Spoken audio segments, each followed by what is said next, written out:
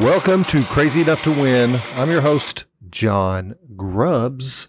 Welcome to the podcast. We have a topic today that I think you will find, it's going to be exciting because we're going to talk about trends. We're going to talk about the future. We're going to talk about where we see the workplace going. So the topic is called The Rise of the Blue-Collar Worker, a decade of ascending status and reward. Hold on, enjoy the ride. You are going to love this episode. I have something really powerful at the end that I want to share with you. I want to give you something. So hang on, stick with this podcast. If you haven't subscribed, go ahead and subscribe so that you get my new notifications every time I drop a new episode. We are in our fourth year. I can't thank you enough for all the people who have supported this podcast over the first 3 seasons. So let's get into this topic, blue-collar workers. My youngest son today, as I share this with you, is on his last day of new employee orientation with a large electric infrastructure company in Texas. He recently graduated from technical school with a certificate in electrical line worker technology. Yes, he's the one that restores your electricity or provides you with electricity during difficult times. And though he graduated in the top grouping of his high school class, he chose a different career. And I noticed, this is something powerful, I noticed that many of his peers also chose vocations with a skill instead of a traditional 4-year education experience, as has historically been expected by most Generation X parents just like me. So here's the question for you. What are these young people seeing that is different from generations past? Is this an anomaly, or are the 2020s changing the meaning of being educated? So listen to this statistic. According to the Census Bureau, nearly 1 in 4 people aged 25 have attained a 4-year degree in 2021. Will this decrease in perceived value of a baccalaureate level diploma, will it make it seem less valuable if 1 in 4 people have one? And does the law of supply and demand indicate that more degrees in the workplace will dilute the financial value of having one? If almost everyone has a degree, are the value of those degrees less? That's the big question I want you to have in your mind. So what has caused this? What is the background that may be a significant metamorphosis for the workplace in the 2020s? Wow, I went way back a century. The 2020s have ignited a remarkable revolution in the labor landscape, and it has triggered a seismic shift in the status and compensation of blue-collar workers while casting a shadow over white-collar jobs tethered to conventional 4-year degrees. This transformation is going on right before our eyes, and it's happening due to many factors, including technology. Think about the technological innovations that are going on right now. The evolving skill spectrum, jobs that need higher level skills and can't be learned in just a short period of time with on-the-job training. And then the burgeoning significance of high-value aptitudes over traditional diplomas. I read an article recently that so many of the major employers in this country are starting to leave the required 4-year degree off the job description. So in this podcast, we're going to unravel the extraordinary journey of blue-collar workers as they ascend to a newfound glory regarding status and compensation. At the same time, their white-collar counterparts are grappling with an unsettling decline. We will also unveil the repercussions of this metamorphosis on smaller and medium-sized educational institutions and delve into the driving forces behind the booming demand for traditional blue-collar vocations. Sound exciting? So let's talk about what's going on. The workplace is going through a metamorphosis. It's going through a major change. And the 2020s have witnessed an epoch-defining transformation in the job market. And it's propelled chiefly by a relentless march of technology. And get this, automation and artificial intelligence, like mighty titans, have commenced the replacement of numerous routine white-collar jobs, resulting in conspicuous dwindling of jobs tethered to 4-year degrees. And simultaneously, a cornucopia of opportunities has sprung forth for blue-collar workers with high-value skills and an aptitude for adaptability. So the ascendancy of blue-collar workers, what's causing this? Well, number one, it's high-value proficiencies. Blue-collar workers have scaled new heights in status and compensation, mainly on the wings of their invaluable skills. They have specialized trades, technical prowess, and impeccable craftsmanship have emerged as the cornerstones of industries reliant on hands-on labor. And this scarcity of blue-collar talent has translated into lucrative remuneration packages, yes, high pay packages, and enhanced job security. So what else is going on with blue-collar workers? Well, another is technological mastery. Blue-collar workers have a proficiency in harnessing technology and have further elevated their stature and earning potential. In an era where digital goods, robotics, and automation have become the norm, these workers are the linchpin of the manufacturing, construction, and logistics industries. Changing perceptions. The 2020s have also seen a sea change in societal perceptions around blue-collar work. What was once stigmatized as menial labor has now matured into a highly esteemed vocation. Blue-collar workers are now indispensable in economic growth and stability pillars. So what's happened to the white-collar workers? The descent of white-collar roles devoid of marketable skills. So when you think about someone going to college, there are 4-year degrees that have skills at their core. Nurses, teachers, engineers, all those are skill-based programs. It's the degrees that lack skill that are at risk, because the wrath of automation and artificial intelligence have created a relentless advancement of automation, and artificial intelligence has cast a looming shadow over the white-collar job market. Think about this. Tasks that once fell within the purview of entry-level white-collar positions like data entry or analysis are now delegated to algorithms, leading to a noticeable dip in demand for such roles. Don't you think that's going to continue to expand? As artificial intelligence can do more of the basic entry-level work, don't you think that those changes are going to make it more difficult for someone without a skill to get a chance in an organization without a skill? Here's another thing that's going on. The overcrowded graduate pool. The traditional pursuit of a 4-year degree has spawned an oversupply of white-collar graduates bereft of specialized skills. And this glut has fostered intense competition for a shrinking number of positions, triggering a downward spiral in starting salaries and job stability.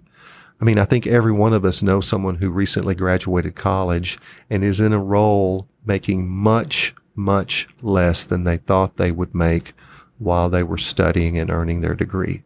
They're in jobs that in many cases do not align with what they studied in school. I read an article, I think it said less or maybe around 20% of people are actually working in fields that they studied for in college. That means 80% of people are out there working with a degree in something that they did not study for in school. They did not expect. They did not anticipate. They just have a job. And the pay for those jobs continues to get lower and lower and lower.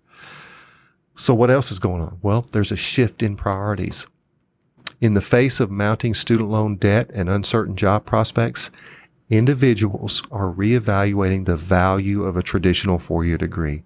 They are increasingly turning to alternative avenues of education and training that impart practical and, get this, marketable skills. So if you get a degree that doesn't have a skill that is in high demand in the market, you're likely to face some significant headwinds when it comes to your job search right out of school. So let's talk about the education landscape being in flux. Now, I've coached and worked with some small university presidents, so I know this is on their radar. But here's what they are worried about. Here's what keeps them up at night. Here's what they are struggling with. Their enrollment is in peril. Smaller and medium-sized universities that predominantly offer traditional four-year degree programs, well, they may be navigating treacherous waters as students explore educational paths that offer more immediate employability. And this shift could potentially jeopardize the financial stability of these institutions. I mean, I had a conversation with one who said, we are in trouble if we maintain the current course. And he called it middle skills. We need to find the middle skills between the current blue-collar work and the existing white-collar vocations that are now, well, struggling to find employment. Here's what else is going on in the educational landscape. Market realities. To remain relevant, universities must reconfigure their curricula to align with the evolving needs of the job market. Institutions can attract students and bolster graduate placement rates by offering programs tailored to high-demand skills, including those demanded by blue-collar vocations. So they're starting to get it. I mean, I think they're starting to realize that the ship has set sail, that what they used to do is no longer going to be in high demand from high school graduates looking for the next step in their lives. So here's what the other educational landscape is doing. They must embrace vocational training. Just like I talked about with middle skills, some universities will incorporate vocational education and apprenticeship programs into their offerings, recognizing the burgeoning demand for practical skills that can lead to well-compensated blue-collar workers. So why is this happening? Well, you got to remember, we have a short attention span with Generation Z. This is the newest generation born after the year 2000 that's coming into the workforce. Their attention span is short. They're not looking to wait 5 years or 10 years in order to climb the ladder to the job that will give them what they think they're worth in the job market. So think about technology's role in the surge of traditional blue-collar jobs. We're in a booming industry right now. Several industries heavily relying on traditional blue-collar workers have experienced exponential growth throughout the 2020s. These sectors, for example, are renewable energy, infrastructure development, and advanced manufacturing have expanded, fueling a skyrocketing demand for skilled laborers. I mean, think about it. If you put robotics into your manufacturing plant, you need someone who knows how to maintain and even repair those robots when they come into a problem, when they're faced with an issue that helps them optimize the robot in the workplace. Who's going to work on them? Someone has to have those skills. Think about infrastructure rebirth. Government investments in large-scale infrastructure projects, particularly here in the United States, have spawned a myriad of job opportunities for blue-collar workers. These projects necessitate skilled labor for construction, for maintenance, and even going back and renovating infrastructure that's existing here in this country. And let's not forget the green push. The global transition to sustainable green economy has created fresh roles for blue-collar workers. And think about these industries. It's the solar panel installation. It's the wind turbine maintenance. It's energy efficient construction. All of these bask in the Green Energy Initiative's agenda. So what's happening? How do we deal with this? Well, the 2020s have been marked by phenomenal ascendance of the blue collar workers in terms of status and compensation, driving their invaluable high skills and technological adaptability. I mean, I have a friend who lives in Texas, works in California as a lineman, and is making so much money that he expects to retire early. It's crazy the amount of money these guys are making if they're willing to travel where the work is.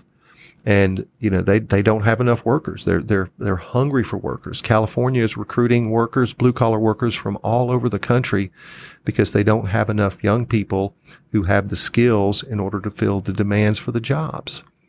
Simultaneously, white collar jobs tethered to the traditional 4-year degree without marketable skills have experienced an alarming decline. I mean, I think every one of us listening to this podcast know someone who has recently graduated from college with what they thought was going to be a marketable degree and are struggling to find high-paying work. They're probably underemployed based on their education by modern standards. And smaller to medium-sized educational institutions face the highest challenge and must, listen to this if you work in that field, you must reinvent yourself in the face of these seismic shifts in the job market. And at the same time, technology and surging demand for traditional blue-collar vocations continue to define and redefine the contemporary workforce. Powerful, right? And, this podcast underscores the importance of skills. Education is wonderful. I'm a big proponent of education. But if you have an education devoid of skills, what are you going to do for work? Who's going to hire you if you have a degree that doesn't have a skill? I mean, it's a big leap of faith for someone to say because someone has a 4-year degree that they are going to grow into someone who is valuable for our organization. You're almost making the bet that they're not going to be valuable until they learn something on the job with their 4-year degree in order to add value for the organization quickly. Yet when they hire someone with a high level of skill, the expectation is for them to make a difference and provide value almost immediately because they learned those skills in school. And remember what I said, there are certainly a duality that exists when it comes to skills and education. There are many educations that have a skill component at their core. If you're learning engineering, if you're learning how to be a teacher or a nurse or how to fly a plane, if you're learning those skills, they have value. But remember, there is a shortage of people who know how to work on planes, people who know how to build planes, people who know how to build the infrastructure so those planes can fly from point A to point B safely and with the right amount of technology to do what they are designed to do. And we underscore the importance of skills and adaptability in an evolving economy. We don't know currently how big the impact of artificial intelligence is going to be on the workforce. I mean, I've worked with CEOs of companies who are at this point hiring people dedicated to leveraging artificial intelligence in their business. And I've seen with my very own eyes artificial intelligence do work that was prescripted in the past by white-collar workers. You need to write a program for your organization, artificial intelligence can do it. You need to write a policy for your organization, artificial intelligence can do it. You need to have creative content for marketing, artificial intelligence can do it. And in some cases, it's better than what an individual might create. I have one of my buddies owns a small business, and he paid a marketing firm to write content for his website.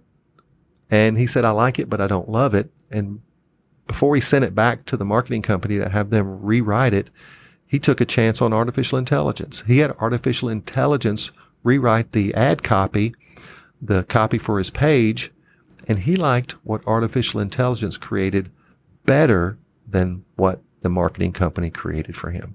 So if you don't think that's going to change the workplace, I think you're going to be surprised. And everyone that I talk to, when I share this information, they said, I suspected this about the blue collar worker and how artificial intelligence was going to change the workplace. But the one thing that I did not anticipate, and get this, listeners, here's what most people thought when AI first entered the lexicon. Most people thought that technology and artificial intelligence was going to have a negative impact on the blue collar workers first. Well, what's happening is quite different. We're seeing artificial intelligence have the biggest impact initially on the white collar jobs, the jobs that may seem like a great way for people to gain experience in the workplace. That's a shocker for most people. It's a validation for others, but it is a shocker for most people. You know, up to a certain point, it's going to be very difficult for artificial intelligence to go out and build a high value transmission line for an infrastructure project. It can't do that yet, but it can certainly do some of the work that people do in an office. I mean, there's this idea that bots are getting so smart that they handle, get this, for some of the major insurance companies, artificial intelligence can handle the entire claim from the time it's filed until the artificial intelligence, the bot, deposits a check in the account of the policyholder. No human touches it from beginning until the claim is resolved. If that's not going to impact white collar workers, I will be shocked.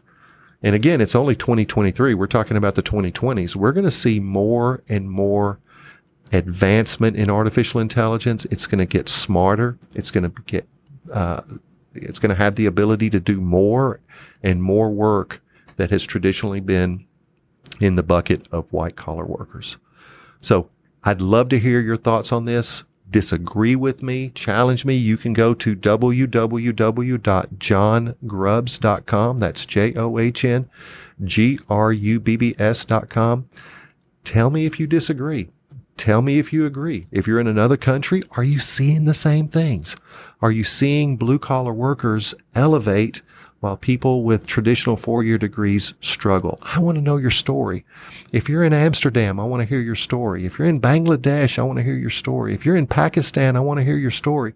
If you're in the Netherlands, I want to hear your story. If you're in China, I want to hear your story. If you're in Australia, I want to hear your story. Let me know what you're seeing with respect to the blue collar revolution that's going on here in the United States. Remember, you can interact with me at www.johngrubbs.com. And by the way, you can even have a free gift from me. If you go to johngrubbs.com, you can download one of my leadership books for free. And I give that book to my listeners because you're giving me the most precious gift one gives another, and that is your time. For your time, I will give you that free book. Subscribe to this podcast if you haven't already done so. Share this with people who you think would be fascinated by this information. And remember, this is a podcast meant to go against the grain. It is for people crazy enough to think and act differently. This podcast is for people crazy enough to win. Until next time.